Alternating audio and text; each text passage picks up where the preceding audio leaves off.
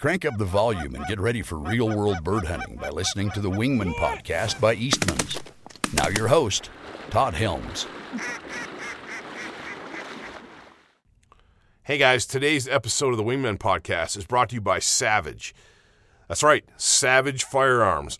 I personally am stoked to be partnering with Savage and shooting their new Renegade. I had the opportunity last year to put the Renegade through the paces on a Montana turkey hunt and performed flawlessly. Obviously, a turkey hunt is not a waterfowl hunt where I'm burning up lots and lots and lots of ammo, but I've had a chance to put that same Renegade through the paces shooting skeet, sporting clays, and trap this summer, and it has not failed me once. I specifically have not cleaned it. I want to see how much dirt, grit, grime, and punishment that Renegade can take before it malfunctions, and I haven't found the limit yet. I've been super impressed with the fit and feel of the Renegade. This thing's just tough. It's tough as nails, and if I'm looking for a waterfowl-specific shotgun, I'm looking for something that I can use as a canoe paddle if I need to, and the Renegade is going to do that and still go bang at the end of the day. You know, there's been lots said over the years about shotguns, but for me, I need a gun that shoots where I point it, that goes bang every single time, and that throws good, even, consistent patterns. And the Renegade has all three. Plus, I can customize the fit with the stock, and that is huge. Because if you don't have a shotgun that fits you, you're probably not going to hit very much. And that's a problem. Shotgunning's an art, rifle shooting's a science. Savage has kind of blended the two with the Renegade and brought all kinds of crazy features to bear with the new Renegade.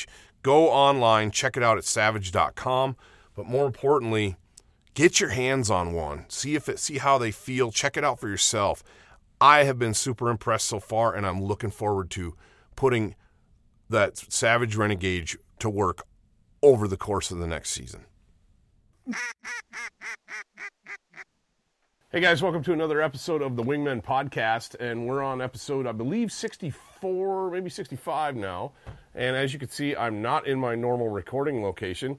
I'm in Lacrete, Alberta, with Wingmaster Outfitting, and we have been pounding the geese the last several days. And on my left is Kurt Friesen, and on my right is Rod Friesen. These guys have been my guides, for lack of a better term. We have been hammering birds, and we've obviously been having a ton of fun. So, guys, tell me how you got into this, because you're young. You're 20. Yeah. And you're? 22. 22. So they're kids. They're children. I've been wrangling children. No, we've had a lot of fun. But it's interesting to me, you guys you got a lot of hunting under your belts for being young, I would say. But you guys know this area. You grew up here, right? Yeah. So how did you get into this? Well, for me, it was just being fortunate enough to, our older brothers, they took us out hunting when we were just little kids, basically. And I don't know, goose hunting kind of always stuck with me. It was something I always had a passion for. And as I grew older, started to try it ourselves, and when I got to be legal age, so we could actually carry shotguns and stuff, we went out and we did a lot of DIY hunts and a lot of failures, but we learned a lot of stuff, and eventually our hunts got better. And I always wanted to do something where I could do it for actually do it as a guide, work for Kyler or something. And I remember one day Henry Friesen, actually, he texted me and asked if I'd be interested in it, because Kyler hadn't been doing it for a while, the goose part or the waterfowl part of his hunting. And one day he texted me and he asked if I'd be interested in it, and I told him I would. And he said it wasn't for sure, but a few days later, Kyler contacted me and asked if I'd be interested in taking people goose hunting, and I guess from there it was just, I was kind of nervous because it was just the stuff I knew, we taught it to ourselves. Basically, it was kind of self-taught, so I was pretty nervous that it'd be a failure, but so far it's worked out pretty good. Oh, you guys are great, and you live in an absolute goose hunting mecca. Yeah. This is the Peace River, and I've been hearing about Peace River, Alberta since I was younger than you guys are now. Yeah. And it's world famous. This is where you come if you want to shoot geese. This is where you come, yeah. And the numbers have borne that out. So just through experience, you just ran with it, and I mean, you're dialed. Your stuff is dialed. The specs are getting the best of us some days. But specs do that, man. Every day, these big groups of specs get up, and we're all like, "Oh, great, more specs," because they're pain. And it seems like we're getting more and more of them, and they're getting wiser. But we're just gonna learn, I guess. And you were saying that you guys were telling me kind of some of the history of this. When you were younger, you said you had more geese than you do now, even. We had tons of geese. That's hard to imagine because there are tens of thousands of geese here right now. When we grew up, if you had a pea field, it wasn't, are there going to be geese? It was, how many geese are there going to be, and can we hunt this? Like, it was loads and loads. You'd see every pea field just tornadoes of geese. Uh-huh. And we had more Canadas then. So I remember my older brother, and he kind of lit the spark, and me and Rod, I think. And he'd come home with him and like 12 buddies. They'd come home with like over 100 birds, like 120 birds. Wow. And they would dig pit blinds, and they'd hunt that field like all year. Uh-huh. And they just one back. Field. Oh yeah, they could do it morning after morning. It was just they'd limit out in a few minutes basically, and just do it the next day again. Wow, we've had some stellar hunts. Yeah. Yesterday was, holy smokes. We shot, I don't know, we killed 66 birds, and it wasn't even our limit. We stopped short. It was getting later in the day, and the birds were kind of quit flying. We ran out of ammo. Yes, they're like, I'm going to run back to the truck and get some more ammo. Well, there's nothing left in that truck. We shot so bad yesterday. Well, we started out good. And it just got worse. And it was, you guys, I looked at Rod earlier, later on in the morning, and I was just like, dude, awesome scout. Because it was incredible. Just so many birds. And we had ducks yesterday. And it was just like I don't think there was more than a 5-minute window all morning long where we didn't have birds working the decoys. Yeah. It was incredible. Yeah. I think you'd wear a dog out. Like they wouldn't be able to keep up with it. Yeah. It'd be chaos. That's our next thing, a dog. There's some that definitely adds to it. There's a lot that goes into that, but we can talk about that more later, but so when does your season start here? September 1st. Okay. Yeah. And you guys had clients start? Yeah. September 1st we had clients. Yeah. Okay. And how long do you run hunts? Well, I've booked them in till end of September. We're full. Okay. And there's still guys calling me, but I've told them I'll wait, see how long the birds hold on. I told them maybe we'll shoot some green mallards in October, and then I'll let you know. But after September is usually some snow geese, some specks, and mallards. The lesser Canadians, you'll usually get a break towards the end of September where you're like, oh, looks like it's done now, and then all of a sudden, first week, second week in October, every once in a while you'll get a nice group of lesser Canadians that'll stop in, like the little cackling geese. Yeah, and you can hunt them pretty good sometimes. Some years, I know last year we had October 14th. We had a limit on geese, and it was mostly those lesser Canadian geese. But it's not like that every year. So right. Well, it's wild. So this hunt that we're on is, like I said, it's through Wingmaster Outfitting, and it is the most unique waterfowl hunt I've ever been on because we hunt geese in the mornings, and we're done by The first morning we were done by what, 7:30? Yeah, we were in the restaurant at 8 or something. 8 o'clock. We're eating breakfast. Yeah. You know, and we've killed, I don't know how many, 40 geese or something like that that morning. It was like lights out, and we've had to work for them a little bit more since that first day. But there hasn't been a day when we haven't been out of the field by 10:30 or 11 o'clock. Yeah. And then we're back eating lunch, come back to this cabin, and either chill or take a nap because you're up early. Yeah. And then we go bear hunting in the afternoons about 4 or 5 o'clock. We've gone out with Norman and Bob, and I'm going to sit down with Kyler Knelson and Norman, and we're going to talk about more about the outfitting side of thing and a little bit more of the big game side of thing. But this is a super unique hunt. You don't hear about. I remember when I was getting ready to come up here, I was telling people, like, "Oh, you're going to Canada? That's cool." I'm like, "Yeah, it's pretty cool, but well, what are you going to do?" "Well, I'm hunting geese and bears," and they kind of go, "Geese and what?" Yeah, it's a pretty unique combination. It's a super unique combination, and the bear hunting has been as good as the goose hunting. Yeah. Lights out. Yeah. Well, it works so well around here because you got those oat fields. The bears just crowd on them in the evening, and then in the morning you're hitting the geese hard. Right. Yeah, it's absolutely perfect. And you know, right now we're staring at a moratorium on taking birds back with us. We can't take any birds back. Yeah. The U.S. just said, nope, no birds coming out of Canada because of the avian flu.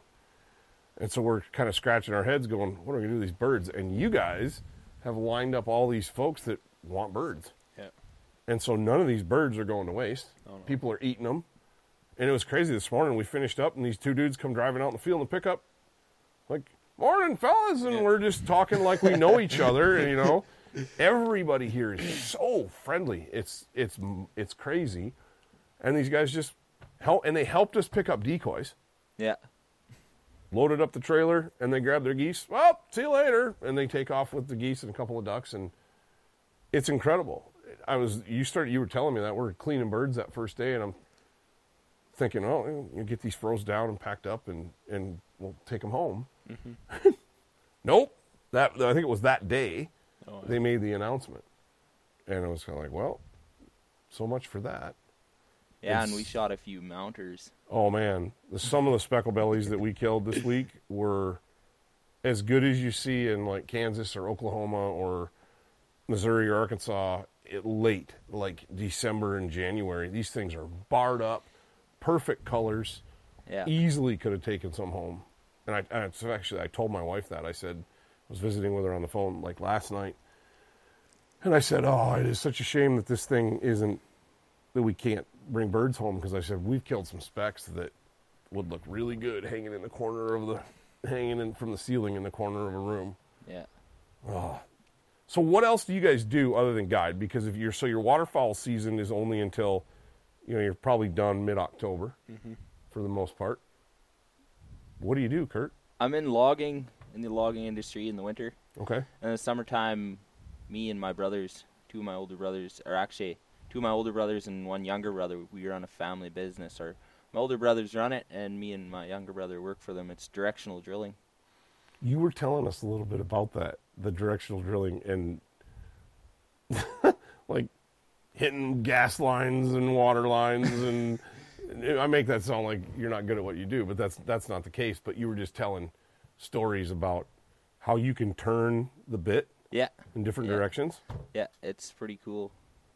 So you have to see it to really understand it. Yeah, I can imagine. But what about you, Rod? Yeah, for me, it's I work for a logging company, and I'm a truck mechanic for them. Okay. So I work on trucks. I keep their trucks on the road, and in November, every chance I get, I'm in the deer blind. So the hunting you guys have up here is incredible. It's not just geese. It's not just ducks. It's not just bears. There's elk. We saw elk last night. Yeah. whitetail. Of course, everybody knows about Canadian whitetails. I mean, it's like, duh. Yeah. But some of the pictures you guys have shown us from the deer, just incredible. Yeah. Just incredible. And then you got moose hunting, obviously. And these are all hunts that are available through Wingmaster Outfitting. Mm-hmm. Kyler Knelson. yeah, it is. This place is an absolute mecca. You know, I've been fortunate enough to hunt in a lot of different places, and Brandon Mason, who's with me on this hunt, and I were talking, and I said, not only do I just not want to go home, I feel like I could live here. Like this place just feels like, man, I don't really want to leave, other than not seeing my family for a week for I don't know how many days. Yeah. But it's incredible, and a large part of that is you guys. We have laughed so hard it's one thing after another. And we got Brandon's son, Hunter, running the camera, who is, Oh man. he's a dad joke aficionado. And it's like, He is something else. well, he said the same thing about you. But it's been like laugh after laugh after laugh. It's like the back of my head behind my ears just hurts by the time the hunt's over because I'm just dying. If we're not stacking them up, we're laughing. No, and that's the cool thing is if you come up here and you do this hunt, if you have a crappy time, it's your fault, not the guides, because these guys are going to make it enjoyable. They're going to make it fun. They're going to make sure all your needs are met. Kurt whips out of the truck yesterday morning. He's like, "You boys want some sandwiches?" We took a bite, and I don't know which one was like. Did he poison these things? What'd you put Cayenne on them? pepper, and I dumped a lot. The holes in the shaker were bigger than I thought. So I just dear. It was good. And you're like, Kurt, why'd you feed them? They're going to be in the bush crapping all morning. Well, it worked out. Oh, it worked great. It's just been a riot. I mean, just the camaraderie and the laughter have been one thing after another. But it's been interesting, too, because some of the stuff that you guys get to experience up here, we don't get to do in the States. Especially, we get the same geese that you guys are shooting up here this time of year. We'll start seeing them in November. They'll start showing up in Montana and a little bit in Wyoming. And then they winter over, a lot of them winter over along those river valleys in Montana and Wyoming, and even down into Colorado. Then they turn around and they come back up here in the spring. And to be able to see both ends of that migration, Yeah. it's been incredible. Like last winter, I was in Oklahoma shooting specks in Little Canadas, and this is where it starts. Yeah. And I was all the way down there. It's absolutely unbelievable. But the funny thing is, your duck limit. Explain your duck limit to me. It's 8 ducks. As long as it's a duck, it's considered one. Like, it's not drakes, it's not hens. Right. If it's a duck, it's in your duck limit. So guys that come up here, do you ever get guys that are like, well, where's the drakes? You ever get guys Yeah, and we have to tell them that's later in the season that they actually. Early season, we just shoot brown ducks. Yeah. They all look the same. Well, you can tell the body size. You can tell what it is, but they're all brown. Yeah, there's ways you could tell, like a Drake Mallard's got a green bill, and we shot a Drake pintail yesterday that was actually starting to get some color to it, and so you can tell. But in flying around, if you know your ducks, what they look like in the air, their flight characteristics, you'll be like, oh, these are pintails, or oh, and we shot a pile of pintails yesterday. Yeah, a pile of them. So you get guys that are disappointed, or maybe. I shouldn't say disappointed, but wondering. But the point is, if you're coming up here thinking you're going to shoot trophy-mounted ducks, no, that's not what it's about. No, you'll shoot big Canadas and barred up specs, but no ducks. Right. And good chance you'll shoot a lot of ducks, but they won't be colored. Well, that's the thing is we killed 26 ducks yesterday morning. 28. Okay, 28. See, I can't count. You can count. But we were covered up in ducks all morning long. Yeah. If we'd have shot better, yeah. we'd have had a lot. We'd have had a lot half the more time ducks. we were waiting for the geese, so Yeah. we were skipping on ducks. Because Right. And we had ducks buzzing us that we didn't even shoot at. Yeah. No, it's crazy. So if you're thinking about coming up here, which I would obviously highly recommend, just come with that expectation. You get 8 ducks. Yeah. And ducks Yeah. are ducks. Yeah. It's interesting because, we're out there. Excuse me.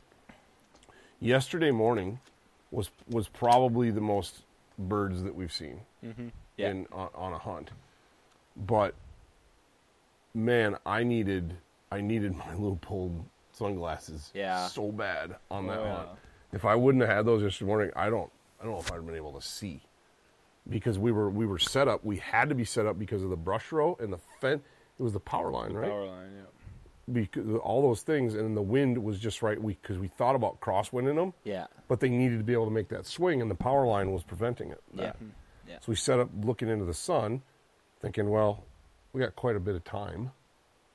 And then it was foggy.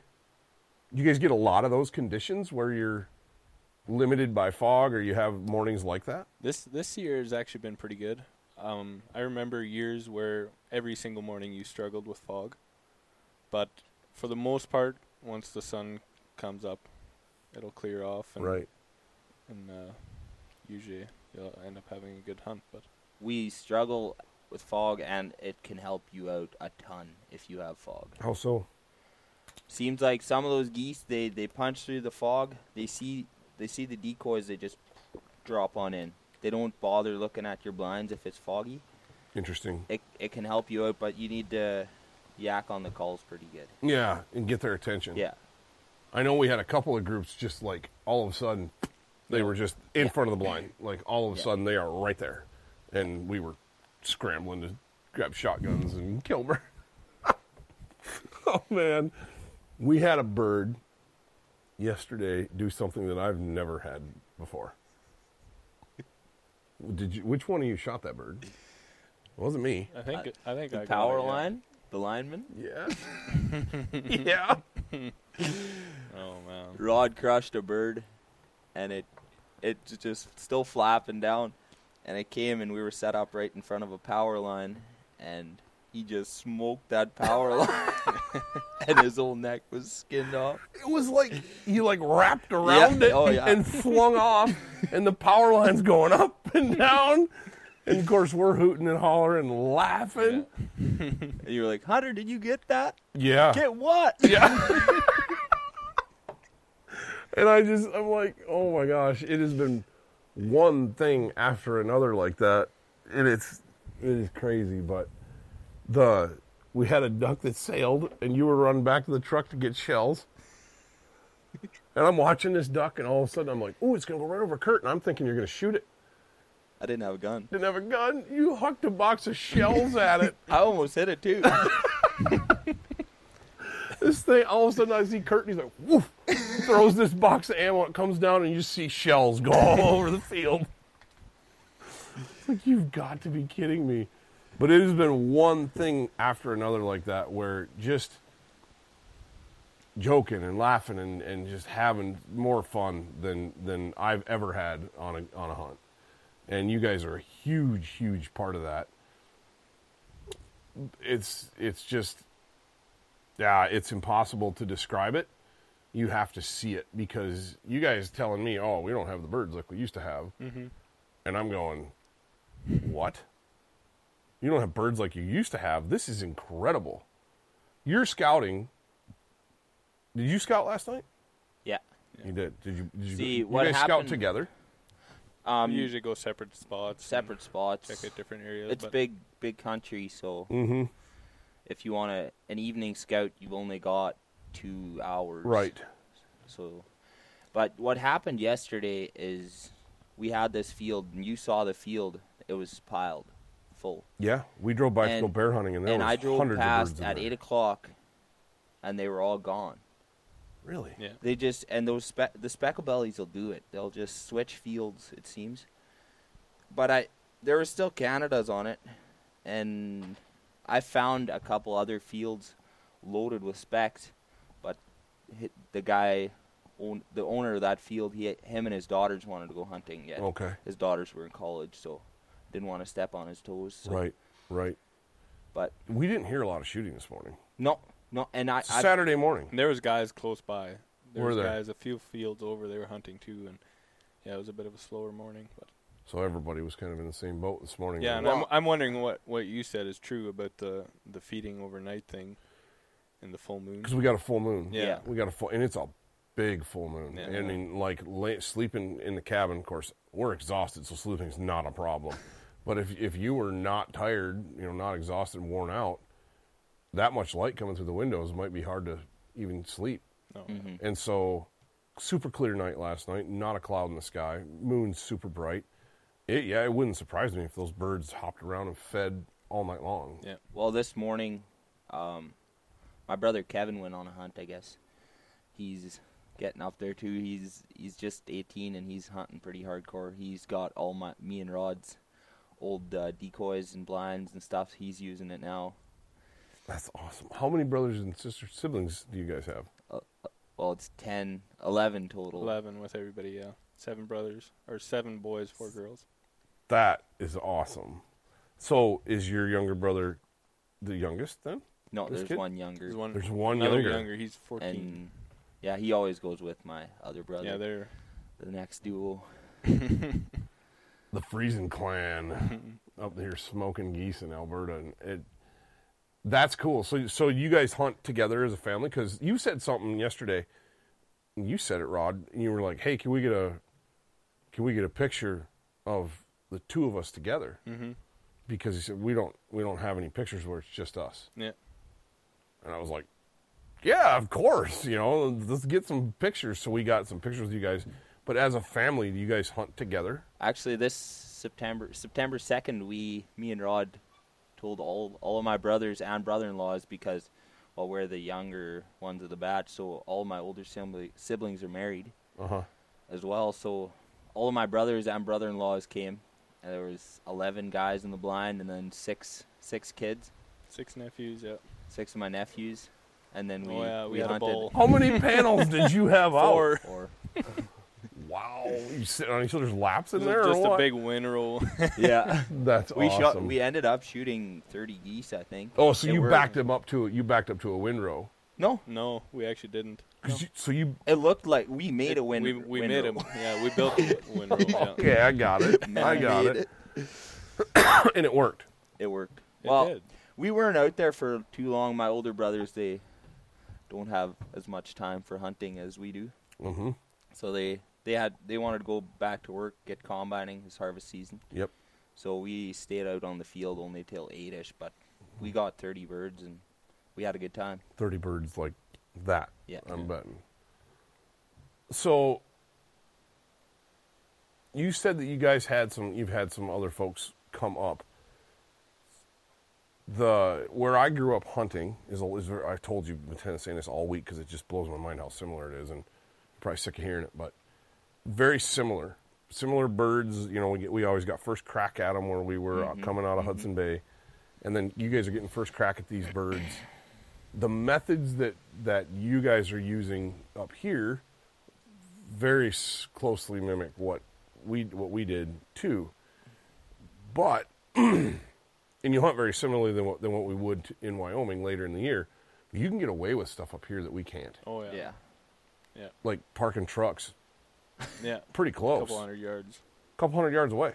Yeah. No big deal. Birds don't pay any attention to them at all. And we're like, if we park that close, we got to hide them. They've got to be hidden inside, like up next to equipment or something like that, because there's no way. You had a crew here from... He did. I wasn't guiding You them. did. You told me earlier in the week you had a crew. Dry foot. Dryfoot Outfitters, yeah. Mike Pline with Toxic Culls. Okay. He was down here. And with the Dryfoot Outfitters crew. They were down here. We actually... I think we only had 2 hunts with them because they were kind of hunting as they were coming down. Okay. And then they did a few hunts here just to kind of get a feel. I think they had plans on coming here years after. And then COVID broke out and everything, so they haven't been down again. But I'm not sure if they'll be back. But no, they were kind of hunting their way down and then kind of just hunting their way back up. So Okay. yeah. And you guys got into them. But one of the things that you said was they were surprised. Oh yeah. Tell me. Oh, they couldn't believe it when I pulled out those panel blinds. They were like, this is all you guys use? Like, this works? Like, yeah, that's what we've been using the whole season. And they just went out to the windrow and started cutting a bunch of brush, and they just piled it onto the blinds. And that kind of got me a little snapshot of what you guys have to deal with over there, that we're kind of educating all these geese for you, and then we're sending them that way. Yeah, from now on, when I clean a bird and it's got somebody else's steel shot in it, I'm going to go, Kurt? Yeah, it's Kurt. It's not me. Rod always kills him. Headshots only. The duck. You saw the duck. You did. Yeah, you. Platypus? Platypus. Yeah. Oh, man. Yeah, you pulled the panels out the first day, and I was like, okay. Yeah, that makes sense. We got in them, sat down, and I think the first group that came in, it was like 8 birds, and we killed, 7 of them? Mm-hmm. And they were right in our face. It wasn't like they made a big swing and then kind of side-slipped us. They were right in the kill hole, right in front of the blind. Mm-hmm. And I was like, all right, I like this. And we haven't had every group do that, obviously, because it's hunting. Yeah. But most of the birds finish tight.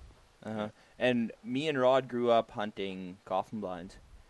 Yeah. And that was actually my main concern going into guiding when I was doing it myself, and then I was asked to go guiding. Mm-hmm. I was only used to using the coffin blinds, and because I always thought the panel blinds didn't work. And I thought they were kind of for old people. For old people. But Kyler told me, like, all these guys that come up here, they don't want to. The coffin blinds are not comfortable, like, for like older people. Yeah. So if you can sit in a panel blind and just enjoy the view, it's way better. And after a while, we realized that this stuff actually works. And now I wouldn't go back. Like, never. Well, we realized no one around here was hunting panels. No one. Like, when we were 14, 13, no one was hunting with panels. It was all layout blinds. Right.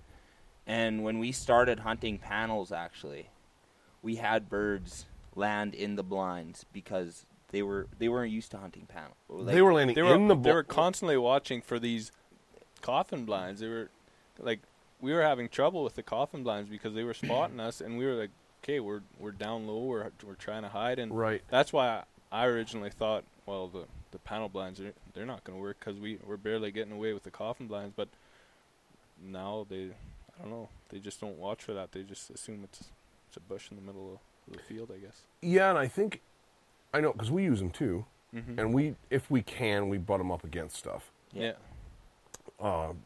Whatever it might be, a tall patch of grass, or we try to make it look as natural as possible. But we did a hunt last year where there was just a corn stubble field, and we literally just stubbled up the panels. Well, we were using A-frames, but stubbled up A-frame blinds, and away we went, and we smoked them. Yeah. And it almost feels like, man, is this really going to work? I know Jim Sobier from Sitka, when we hunted with him quite early on, several years ago, and he was actually one of the first guests on the podcast. He was talking about hunting in A-frames, and I was like trying to, because we were still hunting in layouts, and he's like, yeah, I won't repeat what he called it. It was hilarious, but he's like, yeah, you feel like you're sticking out. Yeah. Like, there's no way this is going to work. Yeah. But it does. Yeah. And I don't know if it's like I think part of it is they think it's probably like a bush. The other part is I think there's honestly times when I think they have a hard time picking out a well-hidden panel. Yeah. Or a well-hidden A-frame. Because it's like a depth perception thing. Especially if you can color match or put it up against a windrow, like if you're a couple hundred yards from the windrow and you can kind of put it up, if they're coming from the other side, they have a hard time seeing. Like, yeah, they can see something, but they have a hard time seeing if it's just part of the windrow or what it is. But that makes sense because they're looking, because a lot of the birds we shot came in low. Yeah, they weren't flying way up in the stratosphere and then spiraling down to us. No. They're 50, 60 yards up, and they're just coming in nice and low. It would have been just over treetop level. You see them a lot of times when they leave the field. They'd have to climb to get over the trees to get back into whatever slough they were going into. And so, yeah, that makes sense, Rod, that they would be looking, flying in and looking, and they can't pick it out because it's against that backdrop. Yeah. Yeah, but it feels like you're just out in the middle of nowhere. Oh, I know. Stuck out there. Yeah.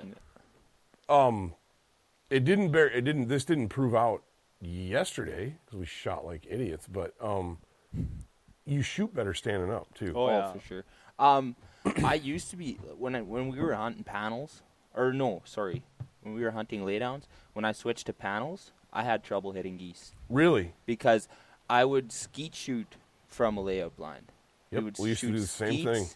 And we would hunt. So you were used to, and shooting from a layout's different. You shoot under or whatever. You have to shoot different. And the first time I hunted a panel, I couldn't hit. No kidding. And they were right in our face. I couldn't hit.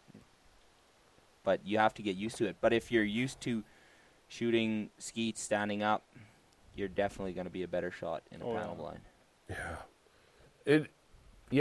And I think you probably get some older folks, fellas, Sometimes, come up and hunt, and they like to shoot standing up. Yeah, exactly.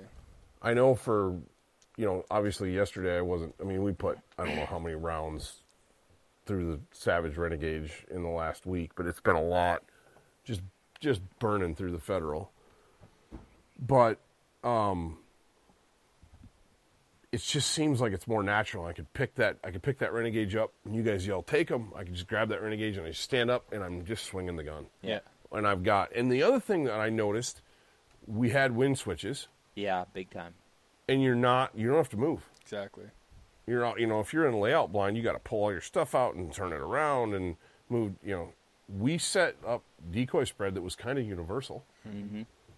If they came in behind us, you guys would just be like, "Shoot them out the back." Yeah, turn around and just. And we did that a bunch. Yeah. The day we hunted with the landowner's son, Yeah.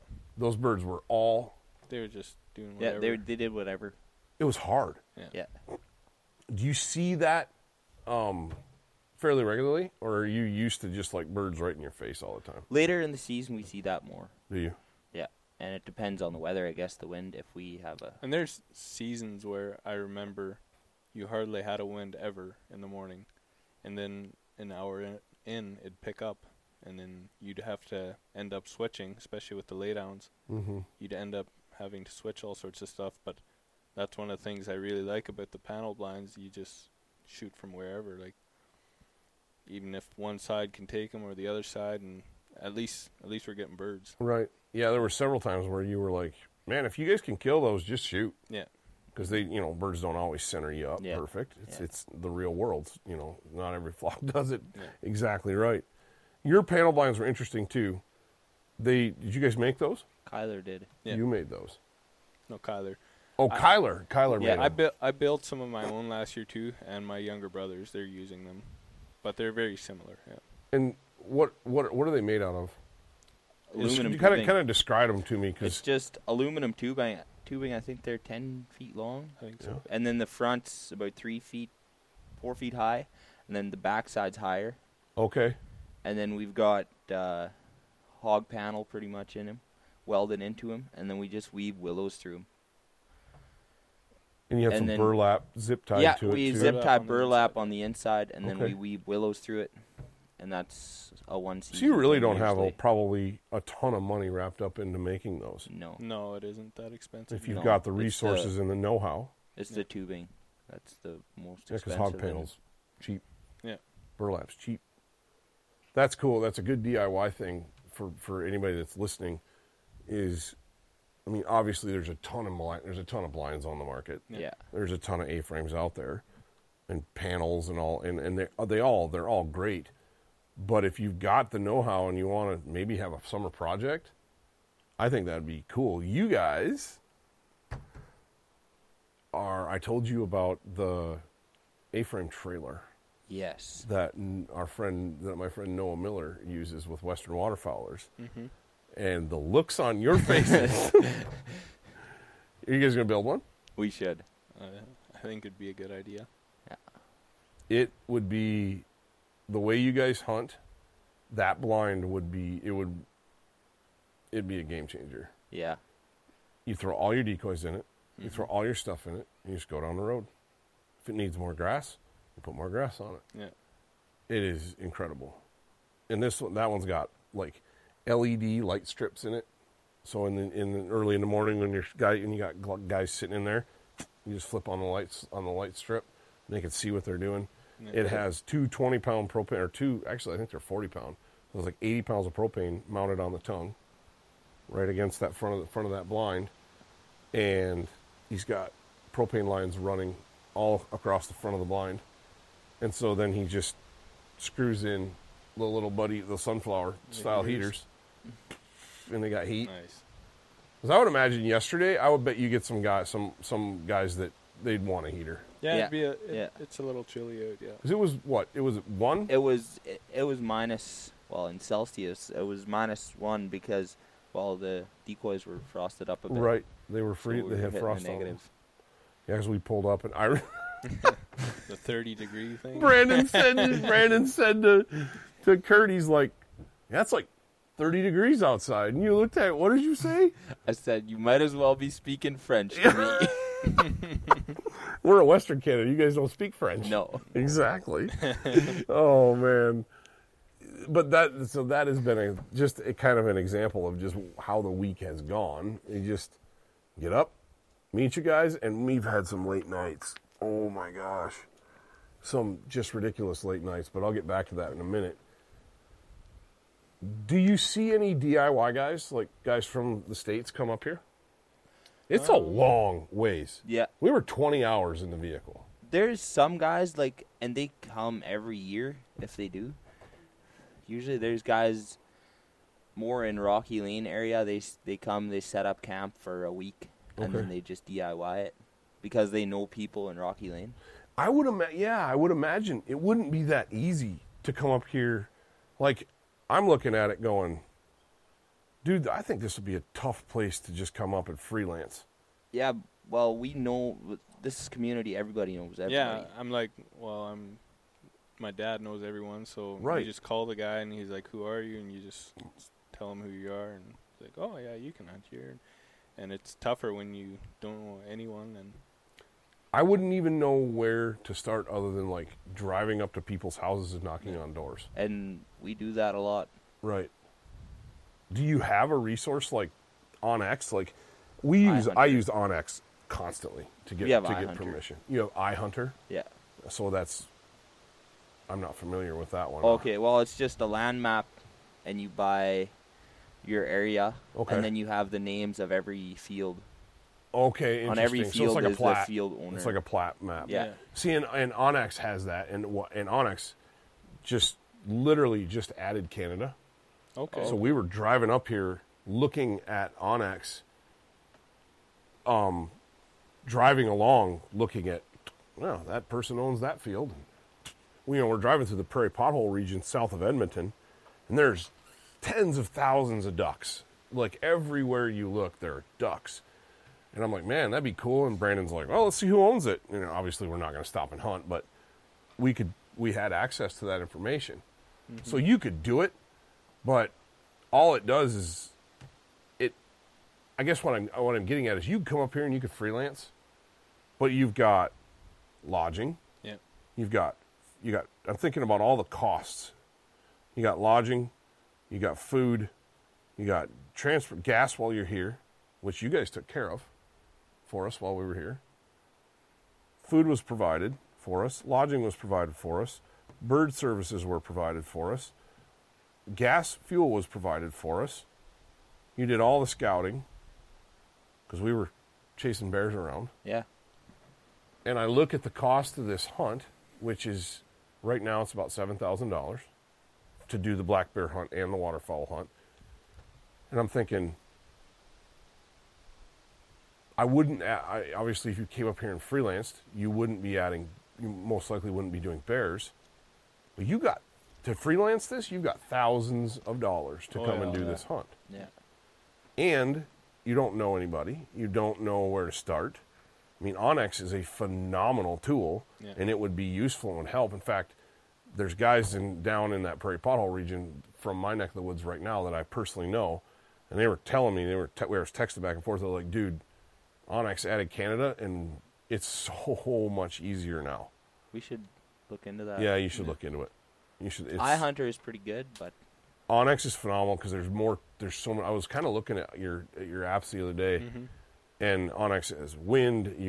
We did with Brandon's bear, we had to leave it overnight, and we could follow our track to the footfall, so we didn't have to worry about not being able to blood trail. Yeah. oh, yeah. Because he turned on the tracking feature, and we could see exactly where we'd been.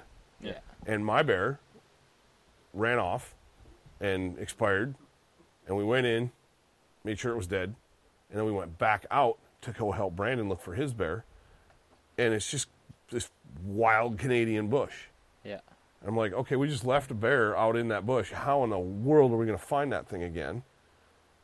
But we had turned on the Onyx tracking feature, and I could walk a straight line right back to that bear. Yeah. It's a phenomenal tool. So there's all kinds of stuff. So yeah, I would recommend that you check that out because it is an incredible app, especially now that they've added all the provinces. Because we use it all the time. It's a game changer, not just for finding information. It's got cropland layers.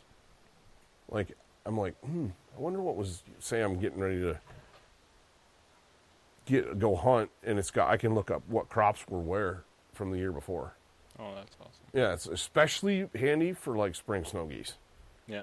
because I can look at it and go, oh, that's whatever was in there, and it can show me, and I'm like, that's a feed. I guarantee you that's going to be a feed. Oh. I can look at that, look it up. There's a lot of features like that, but I guess getting back to that, do you guys offer just waterfowl hunts? Just straight waterfowl hunts? You do. Yeah. So you wouldn't have to come up and hunt bears too. No, there's No. straight waterfowl too. Yeah. What do those run? What do those cost? That would be a question for Kyler. I'm not actually sure about Okay. that. Well, for sure. what we do with the locals that buy hunts, it's $1,000 per hunt, Okay. but it'd just be a question of lodging and food and everything and gas and everything. Right. And he'd figure something out. I'm sure he'd have some kind of package deal for guys that are coming down for that. So Right. Yeah, because I know that, maybe not everybody is interested in shooting a black bear in conjunction. I honestly, I don't know what else we would have done in the afternoons. yeah. If Probably we're- went and shot ducks in the slough. Well, that would be an option because you guys are like, oh, we don't have a lot of ducks, and we're driving around. I'm looking at these sloughs, and there's ducks all over them. I'm like, these guys are on crack.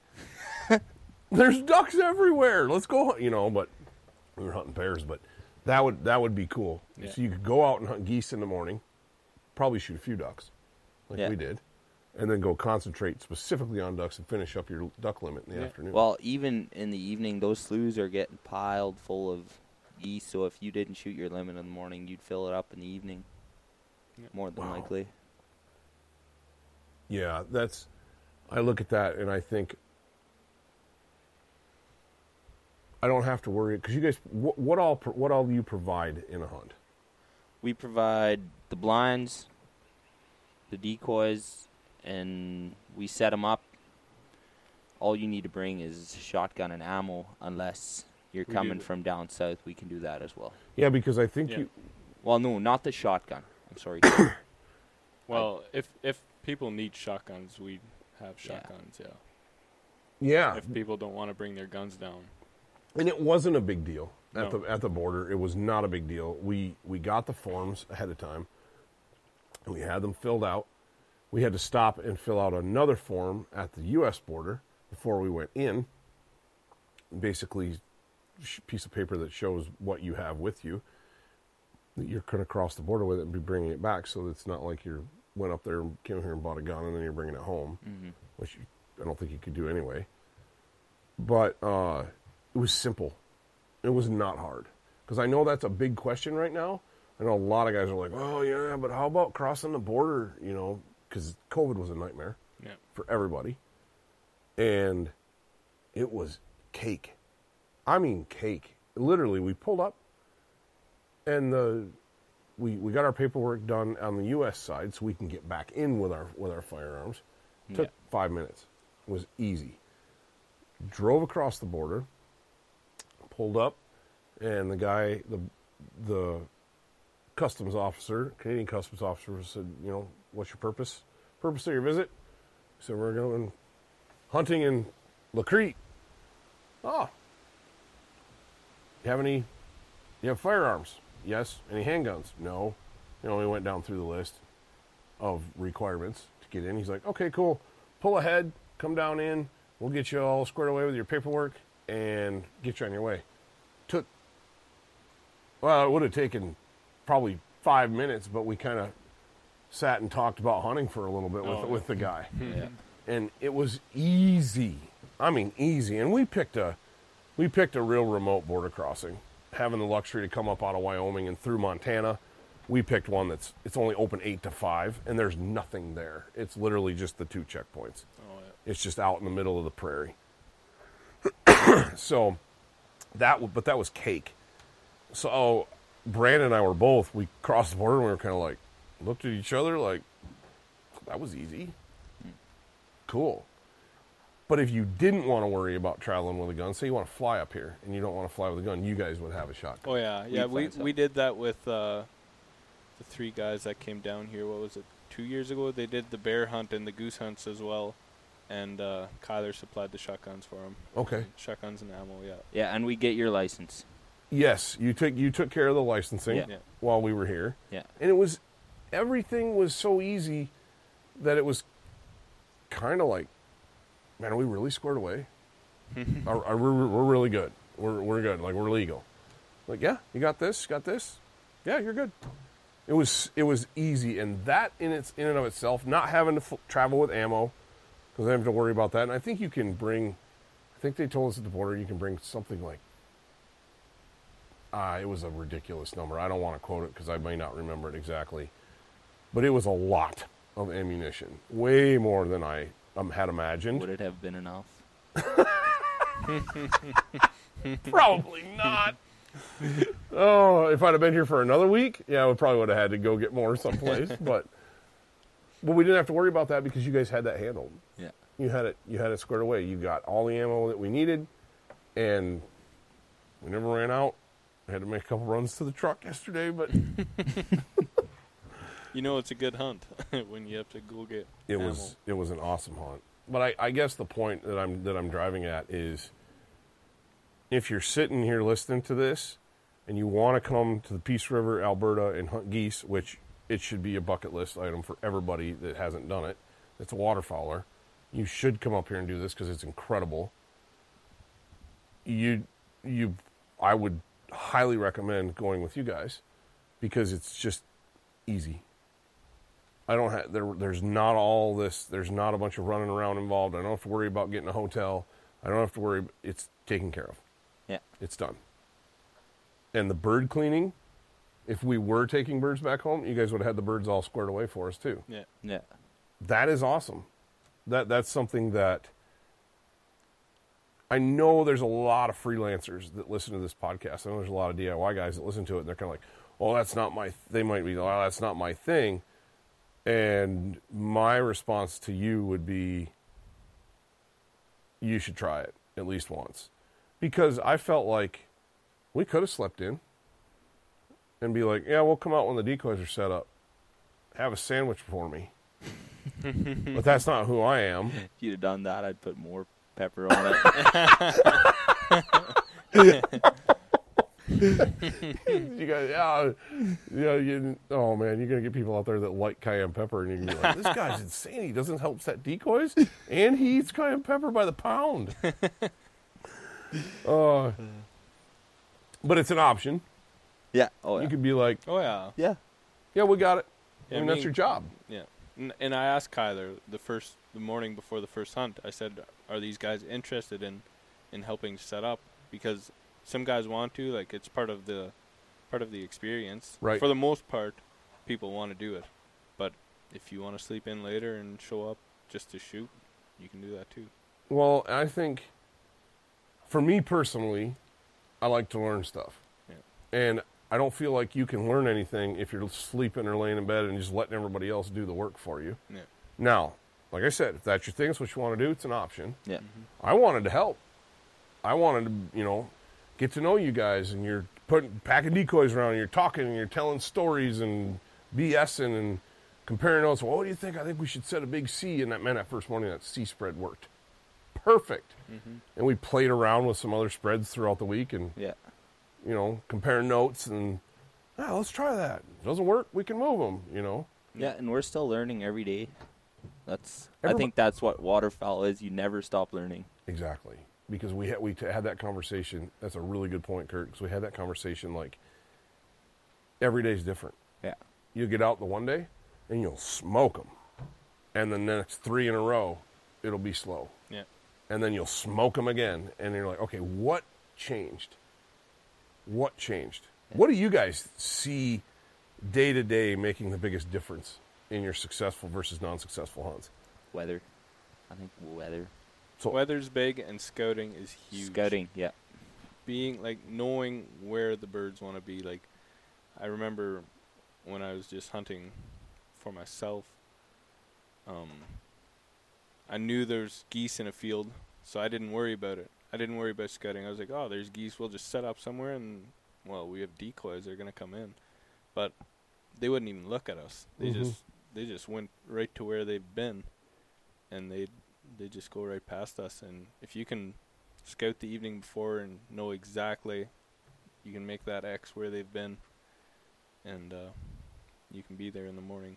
that's another place where I use OnX Oh yeah. all the time, because I can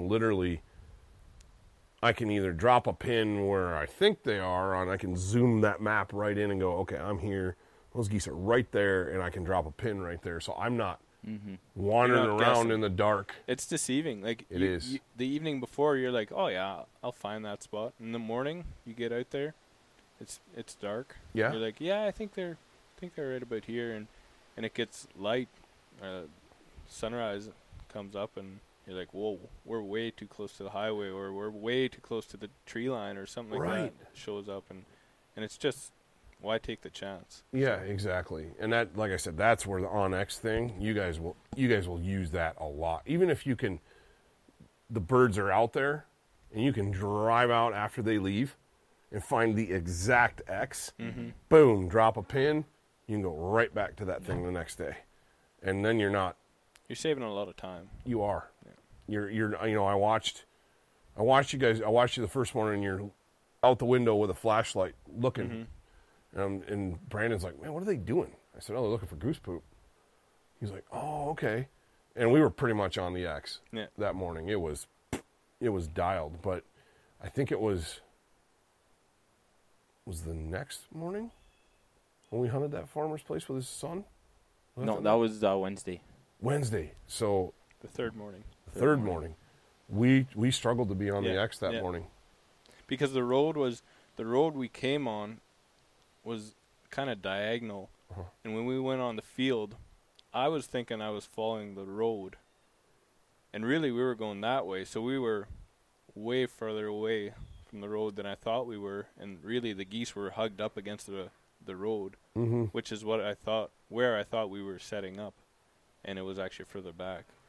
So And it worked. Yeah, We it killed did, a yeah. bunch of birds that morning, but we had to convince them. yeah, They didn't. There were a couple groups that just gave it up. They were just like, right into the decoys. But man, there were others that worked and didn't really want to do it, and we had to really coax them. And you were working that flag like you were.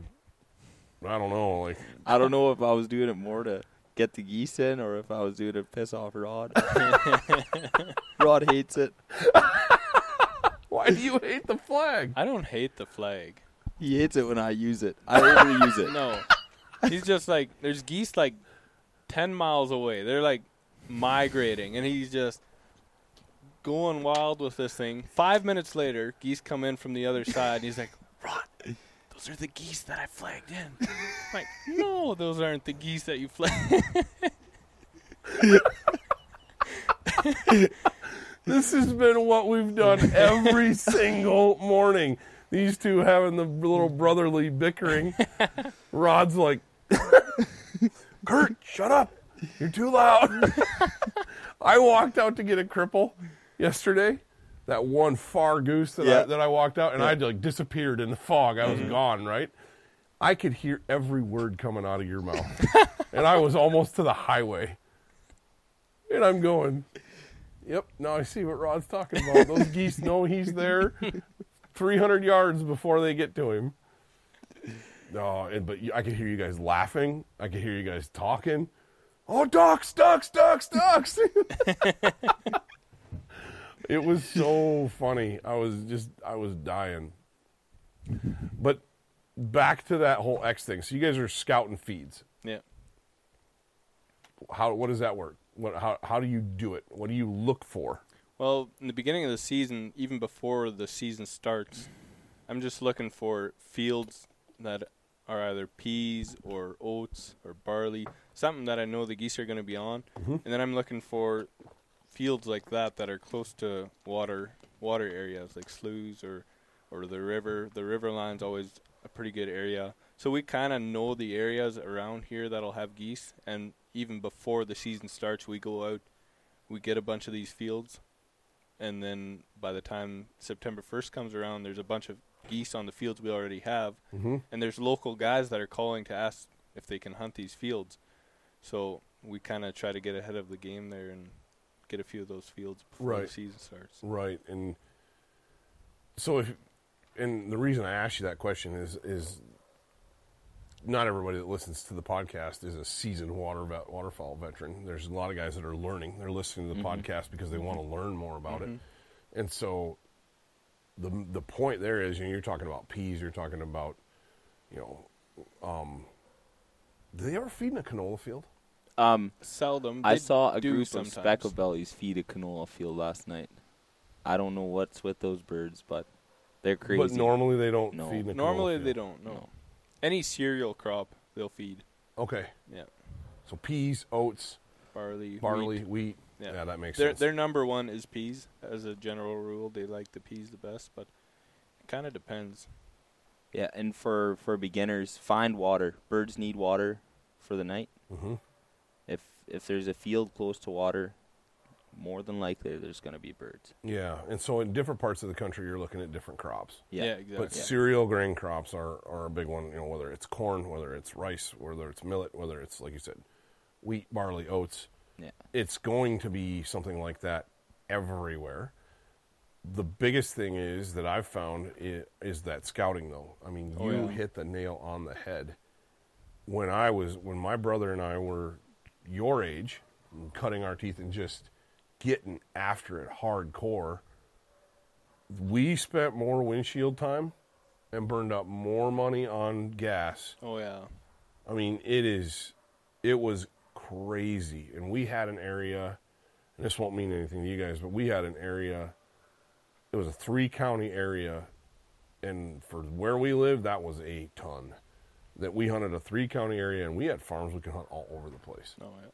And just the scouting involved with that every single day, it got to be exhausting. You ever get worn out by it? Oh, yeah. Last year was my first year with Rod. Rod had been doing it for 3 years. Last year I joined him. And by the end of the season, I had a moose hunt in between. My last hunt was October 23rd. We shot a limit of ducks and some snow geese.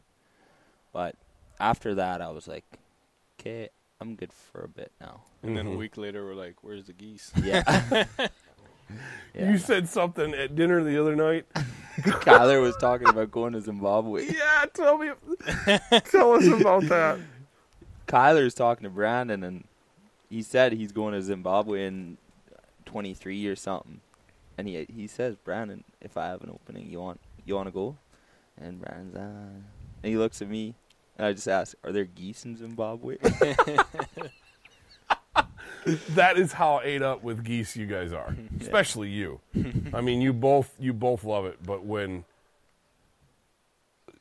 you guys play off of each other, it's like yin and yang. It's unbelievable. Kurt is just this goofball, If you had, you get the blonde hair. If you had a tail, you'd be a yellow lab. Just happy all the time.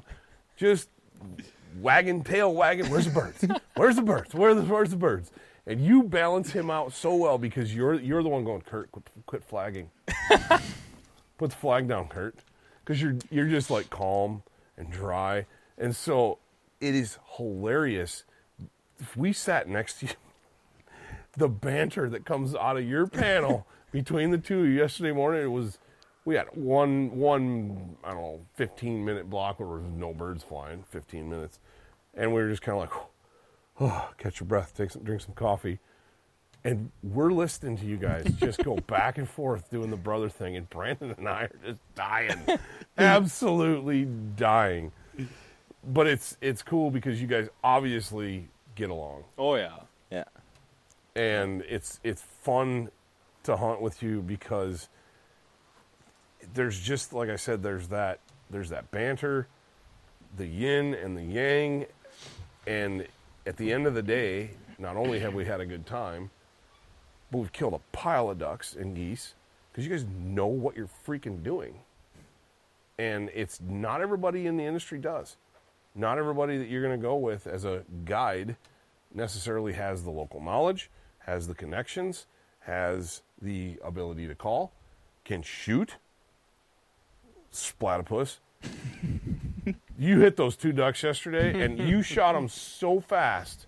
They were on your side. Yeah. So it was like... Well, they were in the sun. You guys didn't even see them. Couldn't even see I was like, them. there's ducks up front. And You called the shot, and I couldn't see the birds. I said, kill them. And it was boom, boom. And they were both dead behind the blind. And I shot them in front of the blind. Yep. Because you could tell it happened so fast. I'm like scrambling looking for these birds when you called the shot, and you waited. You gave us the chance to shoot them. And you're like, well, they're not going to shoot. So, and that's one of the things I appreciate, too, is you guys aren't just trigger pullers. You're not just out there shooting. Your clients come first. Yeah. And you are making sure that we had shots of birds and that we were getting our birds and we were getting shooting. But you weren't just bystanders either. Because I've seen both. Mm-hmm. I've seen guides that they're just out there to hunt. Out of control, kind of just. Yeah. They're calling shots and they're shooting birds out from under the clients. And it's like, really? Yeah. Dude, I'm not paying you to hunt. I'm paying you to guide. Yeah. Mm-hmm. And then there's other guys that don't even take a gun. They don't shoot at all. And I liked the happy medium that you guys brought because I felt like, especially by now, like this last 2 days, it's like hunting with buddies. It was like I knew what you were going to do. I knew what you were going to do. We had spent enough time together where we could read each other pretty good. Mm-hmm. And it's like, you don't even have to call a shot. There's a bird coming on my side, and I'm just like, I'm going to stand up and shoot this thing. Yeah. Boom. And, yeah, I don't know. That's a rare thing. What you guys have is a really rare thing in the world of guiding. One, you're not burned out on it. You are so passionate about what you do, and it's infectious. It gets me excited. You would call. We'd get done bear hunting, and one of you would leave a message with Brandon, and Brandon would go, well, we got to meet him at the co-op at 4:30 because it's midnight. And we'd sleep for a couple hours, get up, go kill birds, come back, eat breakfast, go take a nap, and then go bear hunt again in the evening. And so it has been a grind. Mm-hmm. And it's been, I'd love to stay for another week and just keep going. But duty calls at home. I got to get back. But this experience for me has been something that I would like to do many more times in the future. I already texted my dad and I was like, we got to do this. We got to come up here and do this. It's going to be a ball. Yeah. So if somebody wants to book this hunt, what do they do? Basically, contact Kyler Knelsen. He's the owner of Wingmaster Outfitting and Adventure Northwest. So you basically get a hold of him, and he'll talk to us about booking stuff in, and we make a schedule and book guys in. That's how it kind of worked out for us. And then you called. Mm-hmm. We were on our way up here. Yeah, we were I just got south of your Edmonton. Brandon's number from Kyler, and I called, and I And showed up here Sunday night, I guess. And Yeah, you came in Ruined your and met supper. us Sunday night. You didn't ruin supper. That's another thing that you don't always get. And the fact that you called 24 hours before to see where we were, what time we were going to be here, and just take care of things. Not everybody does that. It's like, meet here tomorrow morning, and we'll go kill birds. And you get there, and you don't know anybody, and you're kind of like, But I could tell from that phone call, I was like, this is going to be a good experience. This is going to be awesome. And it was. It was absolutely dialed in hunting. But what else do you guys have on the books for the rest of the year? well, we're pretty booked up till end of October. Okay. Or no, sorry, End end of of September. And yeah, we'll just keep slamming them. Are you going to hunt moose? I didn't get a tag this year, No. but I've got next Saturday. I want to head out to Manning. It's 2 hours north. Okay. No, sorry, south of here, and I got a rifle mule deer tag. Ooh, That's a 4-year draw. that'll be a ball. Yeah. So me and my wife are gonna head down there and try to get a mule deer Good luck, man. That's awesome. and rods. I guess the big whitetail guy. I try. You shoot some big ones? No, not yet. I'm still at the stage where every year I'm shooting a little guy and learning stuff. So climbing that Yeah, ladder. climbing the ladder. Yeah. Well, you live in an amazing place where the next world record could walk out in front of you at any moment. So, pretty cool stuff. But guys, that's we're sitting at over an hour on this thing, which Oh, we could. I mean, I wish I'd have just had I did. I had a live mic the entire time we were out filming, and so we've got more. You guys this episode's going to release. When we release this episode, you're going to see everything I was talking about the camaraderie of these two, this brotherhood, this waterfowl brotherhood, the Goose Brothers. I like it. yeah. The Goose The Brothers. curtain rod. The curtain rod. That's right. But you guys are going to see it because you've got to experience this to truly appreciate it, and I can't thank you guys enough. I thank Yeah. you for being on the podcast. And I thank you for this time up here. And I have one last question, and I'll start with you. And I try to end every podcast with this. If you could only hunt one bird, one way, for the rest of your life, what's it going to be? Canada goose on a pea field. Canada geese on a pea field. He knows where his bread is buttered. Kurt? I'd say a speck belly over water. Over water. Or no, sorry, on the edge of a water. Okay. I've got a weakness for speckle bellies, and it eats me up. They're so skittish, but every time you learn something, and someday we'll just... It's awesome. You would like, and I can see that when you said that, because you would get excited when Canada's would start decoying. Oh, yeah, Canada's. And you'd get all jacked up when specs were Bars. in the I air. like bars. And we shot some barred up Oh, yeah. birds. Yeah. Yeah, just gorgeous birds. Yeah. But anyway, thank you, fellas, for coming on. This was awesome. Thanks for taking the time to sit down doing the podcast.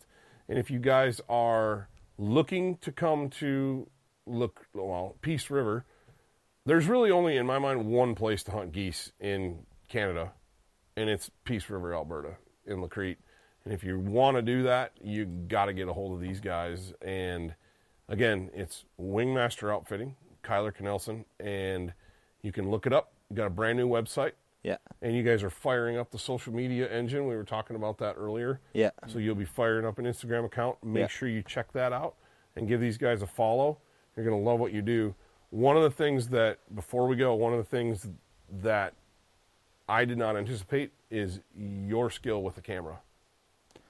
Well, this is my first year. I've never actually used a Well, camera before. He's a creative guy, and naturally, once he's got a camera on hand, he knows where to be to take good pictures. Yeah, the he's got an pictures, eye for the it. pictures that you had were phenomenal, and I think that's something too that you bring to the table. You guys offer as on top of this. Yeah. Guys are going to come up here. They're going to do this hunt, and they're going to walk with a bunch of awesome photos too. Yeah, usually it's Curtis or me. We're taking breaks with the gun, and we're just taking pictures and videoing. You guys were always videoing and running around doing stuff. That's extra that not everybody does, and it's huge. So good on you. This has been an absolute ball, and we're well over an hour. So I'm going to cut you guys loose. You go take a nap and get another field for tomorrow morning. You bet. Sounds good. Well, we don't hunt on Sundays, but That's right. Tomorrow's Sunday. Well, we're going home tomorrow anyway, but you can line out a field maybe for Monday after church or something. You bet. So cool. Thanks, and fellas. thanks for coming. Yeah. Oh, I will be back. I will Sweet. be back. I don't know when, but this is, like I said, I told Brandon, I said, if I could afford it, I would be here every fall. I would start my hunting season here every fall, doing this hunt, geese and bears. Yeah. It's been phenomenal. Thanks, fellas. You bet. Thank you.